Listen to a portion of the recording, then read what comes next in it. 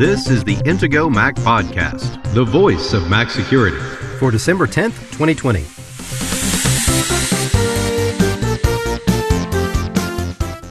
Apple announces over-the-ear headphones called AirPods Max, but are they worth the price? Another warning about Flash installers, and WhatsApp makes a protest.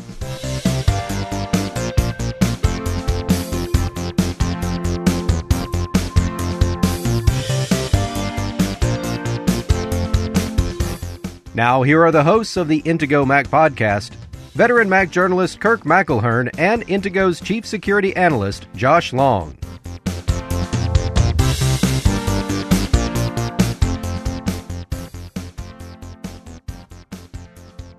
Good morning, Josh. How are you today?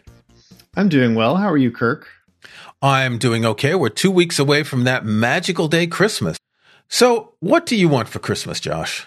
What do I want for Christmas? Well, I mentioned last week that we're working on upgrading our home theater system. Yeah, which is going to cost more than I would like, but it'll be really awesome once we're done. What else do I want for Christmas? I know one thing that I don't really care about that Apple just announced, and that's the AirPods Max. Yes. Now, as we record here, you use your AirPods minimum, normal, what would you call them? Yeah, these are the first gen AirPods. Yeah. Basic AirPods to listen to audio, and you have a little bit of trouble sometimes getting both of them to work.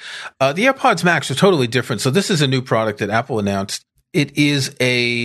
It's an over-the-ear noise-canceling headphone. So if you think like the Bose Quiet Comfort, which is the noise-canceling headphone that a lot of people know, and they're very good, it's Apple's answer to that. With a lot more, they're saying that it has this spatial audio, which now I haven't heard yet because only the AirPods Pro and the AirPods Max have that. Like you, I have the first-generation AirPods. But it's basically a Bluetooth headphone with noise canceling. So this is the kind of thing that you're going to use when you're on a plane, if you ever do that again, when you're commuting, if you ever do that again. And Apple is claiming that it's got all these magical things to make it sound good. Of course, it's got a magical price of $549. Ouch. Yeah, that's one of the most shocking things about this whole thing to me. It's like, okay, first of all, Apple doing Apple branded over the head, over the ear earphones. This is different for Apple because their whole, so Apple bought Beats. I don't know how many years ago it's been now, but Beats headphones, to me, they make sense being, over the head, over the ear. That's like the style of Beats, right? And I know Beats has other products too. They do have in-ear, headphones and things like that, but that's what I envision like Beats being, right? And then AirPods have always been in-ear until now. And I'm sort of confused as to why Apple has decided to go this direction rather than just use the Beats line for the over-the-head thing. I think Apple bought Beats to get cred in the market, and they've slowly moved away from the Beats brand, and they'll probably eventually get rid of the Beats brand once the Apple brand for headphones has established itself. So we saw the AirPods and the AirPods Pro, which are, the first two are kind of basic. Now we're seeing a larger model. I would think that we're going to see a couple of other types of headphones, on-ear headphones, etc. Now they still are releasing some new Beats products. The ones, the exercise ones, I forget exactly what they're called. They're pretty recent, or maybe it's a new version of a previous one. So the Beats line exists, but I think what Apple's trying to do here is they're trying to make the Apple line the sort of high-end, really good quality stuff. And as always, they highlight things like the breathable knit mesh of the headband and the stainless steel frame wrapped with a soft-to-the-touch material.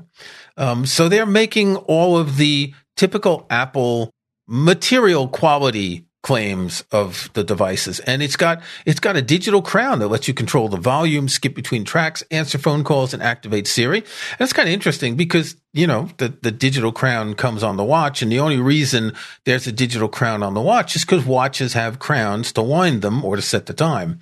And no, but I think the digital crown is a good interface element, a good hardware interface element that's familiar to people, and they've adapted it. So they've added one to these headphones. Again, the spatial audio, I'm told by people who have the AirPods Pro that it's quite impressive. This even has head tracking. So if you're watching things with surround sound, like on an iPad or a MacBook, and you turn your head, the sound is kind of going to follow you. In other words, the sound will move as the axis of your head changes. So it'll sound like it would if the sound was in the real world around you. Yeah, now that could actually be pretty cool. I still don't really understand the price tag, though. Why is this so much more expensive than even AirPods Pro? Well, obviously, it's more expensive than AirPods Pro because it's a much bigger, much more complex type of headphone. I think it's extremely expensive. If you look at Bose's prices, they go from, I don't know, about $270 to $340. Apple's here is at $549. It doesn't come with a cable. You can get a Lightning to 3.5 millimeter cable for $35. It does come with a case, which is very curious, which looks like a purse. The case only covers the bottom, and the top part of the headphones is the thing you carry, and it just looks strange. It really looks strange. You use the case to charge the headphones. I guess you have to plug something into the case, and then the headphones plug into it. But it is an odd looking thing. They've apparently sold out. If you want to order them now, what has it been since yesterday? They just launched yesterday. We're recording Wednesday. They just launched Tuesday. If you order them now, you won't get them until late January. But of course, this could simply be that Apple didn't produce a lot because they wanted that kind of buzz of it being an exclusive product that you can't get. Yeah, that's exactly what I was just thinking. I was going to say the same thing that, Apple does usually predict the demand for new products pretty well. Tim Cook famously was, Apple's supply chain guy before he became the CEO. And so he has a really good sense for this kind of thing, generally speaking. For Apple to sell out right away, that is interesting because it either means that it was way more successful than Apple expected it to be, or like you're saying, that they wanted to give that perception so that in the hopes that this could maybe take over the Beats brand at some point, like kind of lending credibility to Apple as the new headphone company. Would they underestimate by that much? They kind of know what the market is, so I'm not really sure. I'll tell you, though, next time Apple comes out with something like this that I don't plan to buy, because I'm not going to buy these, I'm going to buy one anyway to flip on eBay. You've got 30-day return, so I just won't open it. And if it sells out that quickly, I'll make a little bit of money from Apple. I know that's kind of, but I'm looking right now, it's 12 to 14 weeks to get them. Now, for a while, some people on Twitter were saying that if you get them with engraving, you can actually get them quicker because I guess they had set aside a number for engraving. But that doesn't seem to be the case anymore. It comes in 5 colors and it's got, here's the big thing. So this is what's cool about it. The ear pads, you can buy different color ear pads. They're going to do with this what they do with the watch bands for the Apple Watch. They're going to make a whole market for different colored ear pads and probably different styles and different materials. And so we'll see. Anyway, okay. You're not going to buy one. I'm not going to buy one. And okay. So you've got an article on the Intego Mac Security blog, and it's 1, 2, 3 times that Apple has notarized Mac malware in 2020. Notarization means that they get the code, developers upload it to Apple, and Apple says this is okay, so that when people launch an app on their Mac, there's no warning that says, "Ooh, this could be malware." Right, exactly. And this is an automated process, which is, again, this is different from submitting something to the App Store where you have a human who actually reviews things that get submitted to the App Store. Notarization is not that same process. This is just purely automated, and Apple describes it essentially as just a check to see whether this is malware. However, with this being the 3rd time that this has happened this year, and in every 6 weeks now, somebody discovers like that, oh, this has happened again. It may very well be that there have been more malware samples that Apple has notarized that we just haven't heard about yet or discovered yet. But the first were discovered in August, and then we discovered some more in October. And now Intego actually discovered the latest variation in just last week, actually. So this is a recurring theme, and it's interesting too that the way that they're able to slip past Apple's notarization process is different every time. Last time they were using some steganography. Sometimes they try different techniques. They might try to hide a zip file within another file, for example. And in this case, it seems like they were trying to imitate a command line YouTube downloader. So they're using some Python code, and it's sort of interesting. But in any case, they found yet another way to work around Apple's automated checks for malware. And so Apple notarized malware. So Apple made it easier for this particular malware to run on Macs. That's a good point, because it does become easier because users aren't alerted. Even though this could be an app that they didn't intentionally download, they got a drive-by download from a website, they're going to double-click it, and there is no warning. There will be a reminder that it was downloaded from the internet, but they won't get that warning about malware or potential malware. Right. And this is yet again, as always, pretty much, like almost all Mac Trojan horses these days come in the form of a fake Flash Player installer or updater.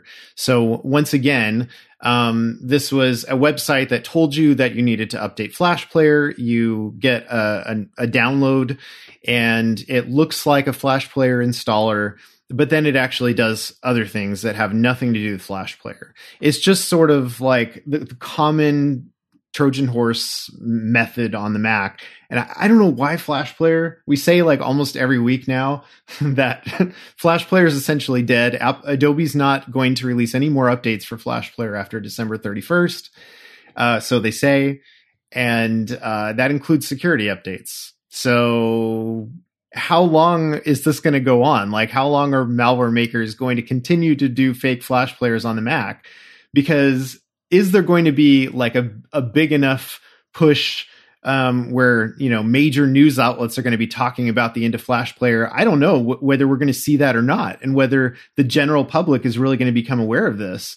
So that's one thing I'm very curious to see next year, is how much longer this Flash Player Trojan is going to still be the way that malware is delivered on the Mac, or they're going to use something else instead. Well, our last episode for this year on the podcast is going to be about Flash Player. We're going to spend some time talking about the history of Flash Player and its history as a vehicle for malware. I think in our last episode, we mentioned that website that you keep talking about, homestarrunner.com. Well, last week I checked, and they have a new version that doesn't use Flash Player.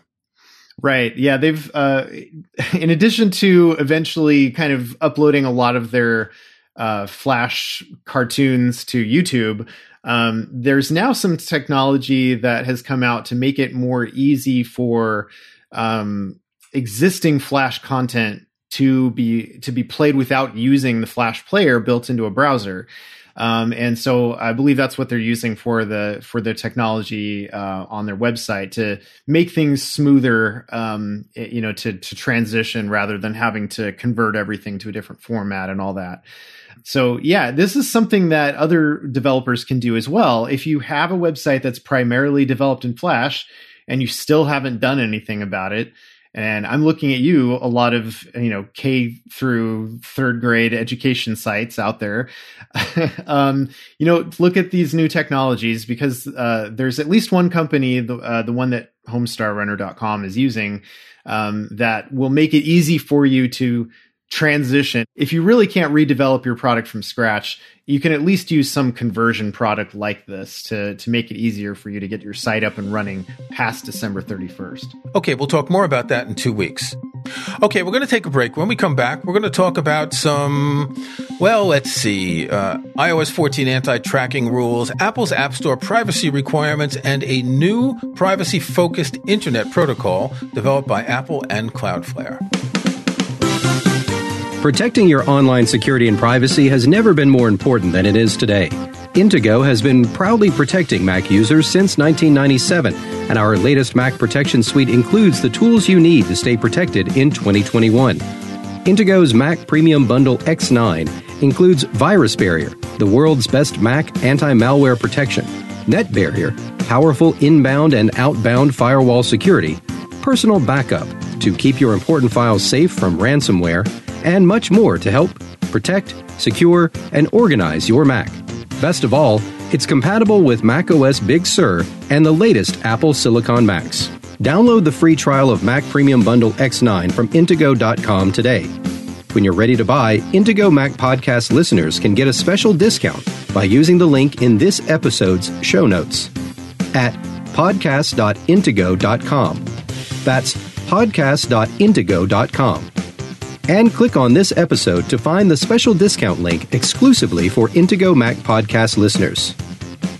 Intego, world-class protection and utility software for Mac users, made by the Mac security experts.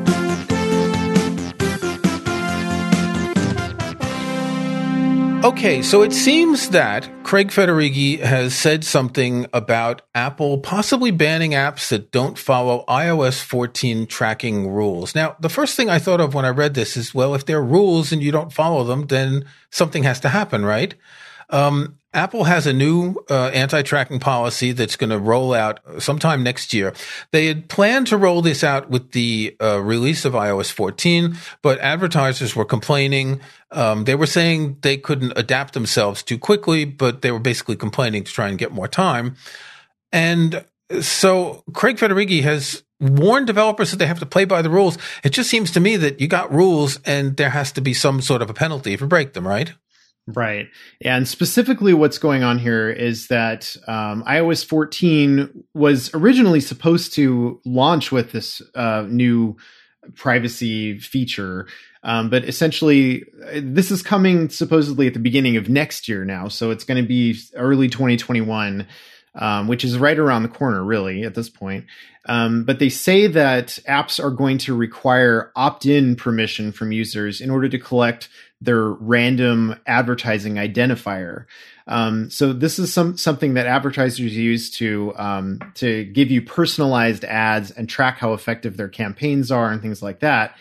And so basically the idea with this advertising identifier has been to give developers a little bit more insight into, for example, if you had been using one of their apps and then you decide to get another one of their apps, they can tell that it's the same user who's using both apps. And so, for example, if you use Facebook and Instagram and WhatsApp. Right. And the Facebook Messenger app and like all the Facebook apps. Right. And it's kind of the same thing for other companies too. They may want to know that they've got the same user across multiple apps. Now, in that case, in the case of Facebook in particular, you generally are using the same account to log into those multiple apps. So they can still tell basically that the same person is using multiple apps. But there are a lot of other cases where maybe you're not signing into a particular app. And so they may not be able to track you across apps in those kind of scenarios once this change takes place.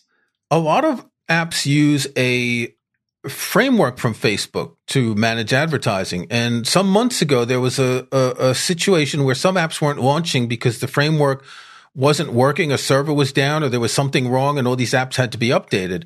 So it's clear that Facebook is well implanted in third-party apps. And this is really a good example of where this is a problem. That, as you say, if you're using the Facebook account for Facebook and Instagram, then it makes sense that they know what you're doing.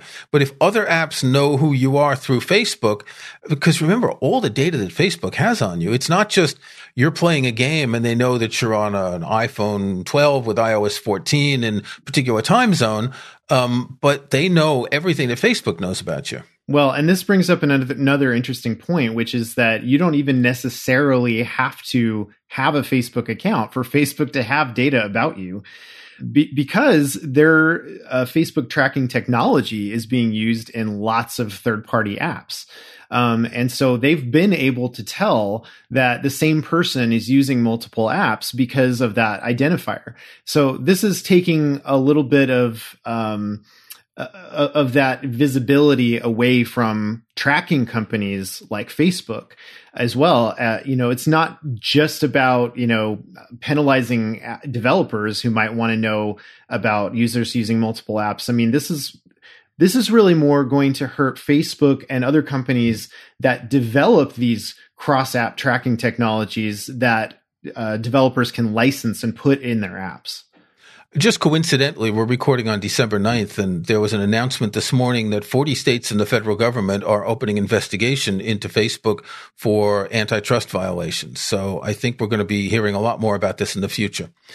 As long as we're talking about Facebook, let's talk about WhatsApp. WhatsApp is protesting Apple's requirement that developers submit information about what user data they collect. Apple is calling this information nutrition labels that are going to show up on the app stores.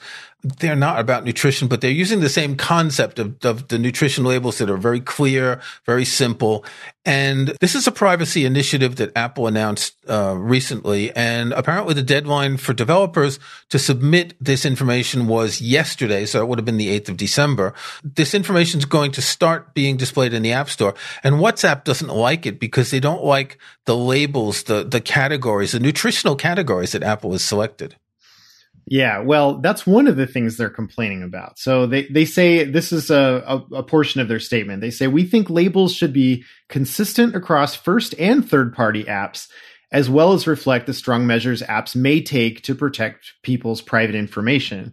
So the first thing that they're saying there is, hey, if these rules have to apply to all of us as third-party apps, then they should also apply to Apple as well. But because you've got iMessage, the Messages app built into the iPhone, there's nothing that tells users what's different about Messages versus WhatsApp or Signal or any other app. And so it may appear that WhatsApp is less private, but they, of course, in their opinion, they've got probably better security than Apple's Messages app. And they don't think that that's very transparent because Apple's sort of not applying the same rules to their own first-party apps. Well, the question of security between one messaging app and another, there are a number of things going on. One is the protocol and how secure it is and how it's encrypted. But this isn't what Apple's talking about with these labels. It's talking about the other information that the app may be collecting about users. Right. Yeah. And I think that the first part of what you were saying there is kind of what WhatsApp was alluding to a little bit. They're saying that, again, this is another part of their statement. They say, while providing people with easy to read information is a good start. So they like that. They like the nutrition label concept. But they say, we believe it's important people can compare these privacy nutrition labels from apps they download with apps that come pre-installed, like iMessage. And they're also talking about how the lengths that companies go to protect sensitive information may not really come out in these nutrition labels, because if that's all they're looking at and they see whatever rating they get from Apple, that doesn't necessarily speak to all the things that they're doing behind the scenes to try to protect users' privacy. That's the argument that WhatsApp is making. Right. And I kind of think that Apple's argument is better, that we don't care because what you're doing today may not be what you're doing tomorrow. We just know that in the app, as you have it, you're collecting this sort of information. So I'll link to the blog post on WhatsApp's blog. They say the kinds of things that they're getting are contact information, financial information, in countries where you can send payment via WhatsApp, purchases, identifiers, etc. Apple doesn't care about how secure the database and the server are on the back end. That's not the problem. What Apple is looking at is simply the information that's collected here. And I think rightly so. Yeah, and it is interesting. I mean, especially I hadn't really thought of WhatsApp being an app that might collect financial related information. It never really crossed my mind because I've not used it for that purpose. But at the same time, I can see where that could, I guess, be a little bit misleading to users, because if that's not a feature that you're planning to use, it's not going to try to necessarily collect financial information from you unless you try to enable that feature and use that feature. Okay, so here's an interesting thing. WhatsApp allows you to make and receive payments in India. It's the only country where it is. Apparently, WhatsApp is like an entire platform in India. But let's say you're in India and you get WhatsApp from the US or the UK App Store. So the app in any store has to tell you that this information might be collected, even though it's not being used in the country you're in. Or what if you get it from the Indian App Store and you work in the US? where you may still be able to make payments in India, but not in the U.S. Does that make sense? Right. When we have things that are country specific, it's really complicated. Yeah. And that's fair. I mean, and of course that explains why I haven't heard of this payment feature through WhatsApp. I can understand. I understand like the perspective that WhatsApp has here with their kind of being a little bit upset about the way things are being done. But I agree with you that generally speaking, I think this is important. It is good to at least give users or potential users of an app some more insight into what kinds of things this app could potentially request. It's not necessarily that they will get all of these things from you, but they may collect this kind of information. It is also nice to know that, some of this stuff is not necessarily automatically collected. That's where I think and I haven't seen the privacy labels yet, so we'll see what they actually look like. But potentially, it kind of sounds like this sort of thing could be a little bit confusing, because if they say this app collects financial information from you, even though that's sort of an opt-in, not optional feature, that could very well confuse users and make them uncomfortable with wanting to download an app. So we'll see how it plays out once this feature actually goes live and we can really play with it and see what it does. Okay, so Cloudflare, if you know them, they're a company that does things like DNS. They protect websites from denial of service attacks. They use caching services. They work as a content delivery network, among other things. They're a sort of middleman in the internet. Cloudflare and Apple have developed a new internet protocol that they're calling ODA. Is that how you would pronounce it? Odo, I think, would probably be how it's pronounced. O-D-O-H. Odo is how you say that. Yeah. I've never seen an episode of The Simpsons, so I don't know exactly how it's pronounced. I only just see this written. That's pretty surprising to me. You've never seen Homer Simpson say "do"? No. Odo is oblivious DNS over HTTPS. Please explain this.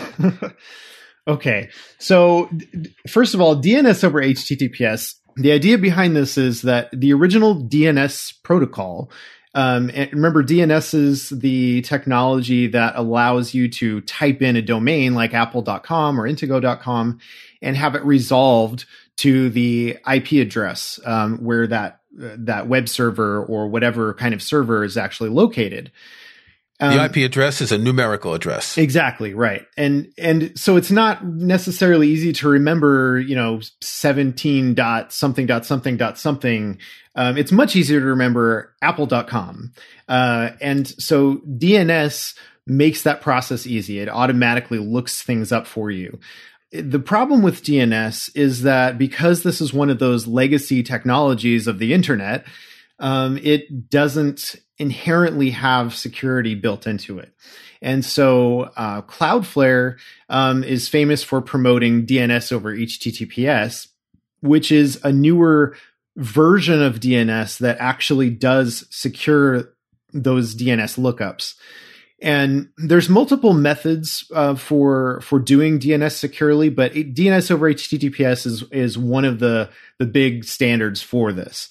Now, oblivious DNS over HTTPS takes this a step further. So with DOE, DNS over HTTPS, you still have those requests coming from your computer and going to a DNS server.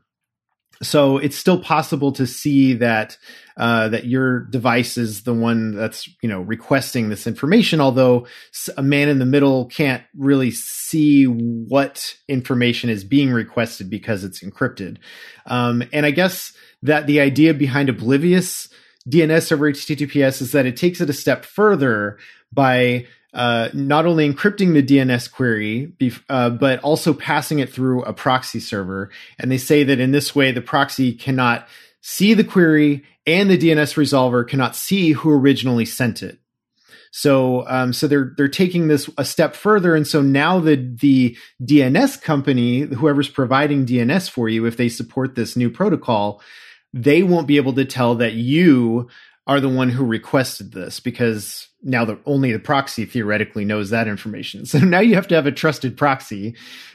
Yes. So it's just exactly. It's shifting this to a different provider, I guess. Or now potentially it could be the same provider that's doing the proxy and the DNS server. In which case, I don't know that there's really that much more security inherent in this process. Well, it's just a question of whether or not they're keeping logs. Right, exactly. And so you would want a proxy here in this case that doesn't log, your lookups. So you have to have a trusted proxy. That's really the important part in this whole process. Okay, so this is kind of like if you wanted to send me a postcard in code, you sent the postcard in code but put it in an envelope, right? Sure. Yeah. Now you've got to look an additional layer of kind of almost obfuscation. I wouldn't even say that this is necessarily an additional layer of security, because again, it's more like shifting the responsibility to that proxy server rather than putting all of that responsibility on the DNS resolver. That's kind of how it seems to me anyway. And maybe I'm missing something here. But now the other thing is, one thing that concerned me as I thought about, well, okay, now you're sticking a proxy server in there. So that means that the lookups are going to be slower, right? And they claim that page loading times and browsing speeds are practically indistinguishable when using this protocol. So we'll see in reality whether that turns out to be the case. But basically, I would expect a very, very slight delay, because now you are having to go through an additional server as part of this process. True, but there's very little data in the DNS request, and Cloudflare does have servers around the world. So theoretically, you probably won't notice. Just an interesting metaphor, I realized that when we're talking about how the DNS system works, another example of this is that you could dial 1-800-MY-APPLE to get Apple on the phone. You don't have to know the actual numbers. And I guess it started back then, didn't it? With phone numbers back, I guess, as old in the 70s, I remember something like that, maybe even before. And this is how the DNS system works. So basically, you have something memorable, a word or two words, that replace a number. With the DNS system, the letters don't correspond to digits the way they do on the phone. So you're not limited to a number of letters or digits. But it is the same idea, isn't it? Yeah, that is kind of interesting. I haven't really thought about that before, but yeah, I guess you could say that was kind of a precursor to DNS. Well, I was curious about this. So looking this up on Wikipedia, domain name system, if you look up that article, apparently there was something called the host name registry that was used from 1972 to 1989. And then by the early 80s, having one single centralized host, that had all of these domains within it became too slow to have everything look up that way. And so then they started developing what is now the domain name system, DNS. And so those specifications were ratified and started to be used in 1983. So 1983 is when DNS officially started, but there was a precursor to that was used as early as 1972. Okay, so for telephones, this goes back to around 1917, where the first two letters would be the exchange. Oh, that's right. If you were a fan of I Love Lucy, one of the Ricardo's numbers was Murray Hill 5, 9975. And I remember that when I was young in New York, our phone number had two letters at the beginning. Yep. Yeah. And by the way, since we were talking about The Simpsons a moment ago, phone numbers on The Simpsons often start with Klondike 5, which is 555. That's right, because the 555 number, if you're not American, you might not know this, and you see in movies that there's often numbers with 555. These are all numbers that are not given out to anyone. The phone company keeps these as sort of dummy numbers. There are a couple of exceptions. Back in the day, 555-1234 was a number to call information, and there may be a few others, but anyone can use a 555 number, because imagine if you're writing a movie or a TV show and you just pick a random phone number and it's a real person's number. You wouldn't want to do that. Right. 867-5309. What's that? Like the old pop song, 867-5309. Ah, Jane. right. Yeah. Yes. Okay. All right. That's enough for this week. Until next week, Josh, stay secure. All right. Stay secure. Thanks for listening to the Intego Mac Podcast, the voice of Mac security, with your hosts, Kirk McElhearn and Josh Long. To get every weekly episode, be sure to subscribe in Apple Podcasts, or in your favorite podcast app. And, if you'd be so kind, leave a rating, a like, or a review. Links to topics and information mentioned in the podcast can be found in the show notes for the episode at podcast.intego.com.